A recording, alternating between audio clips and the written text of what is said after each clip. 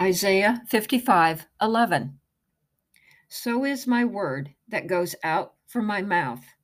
It will not return to me empty, but will accomplish what I desire and achieve the purpose for which I sent it. So, how important is knowing God's word? Pretty important, according to this scripture.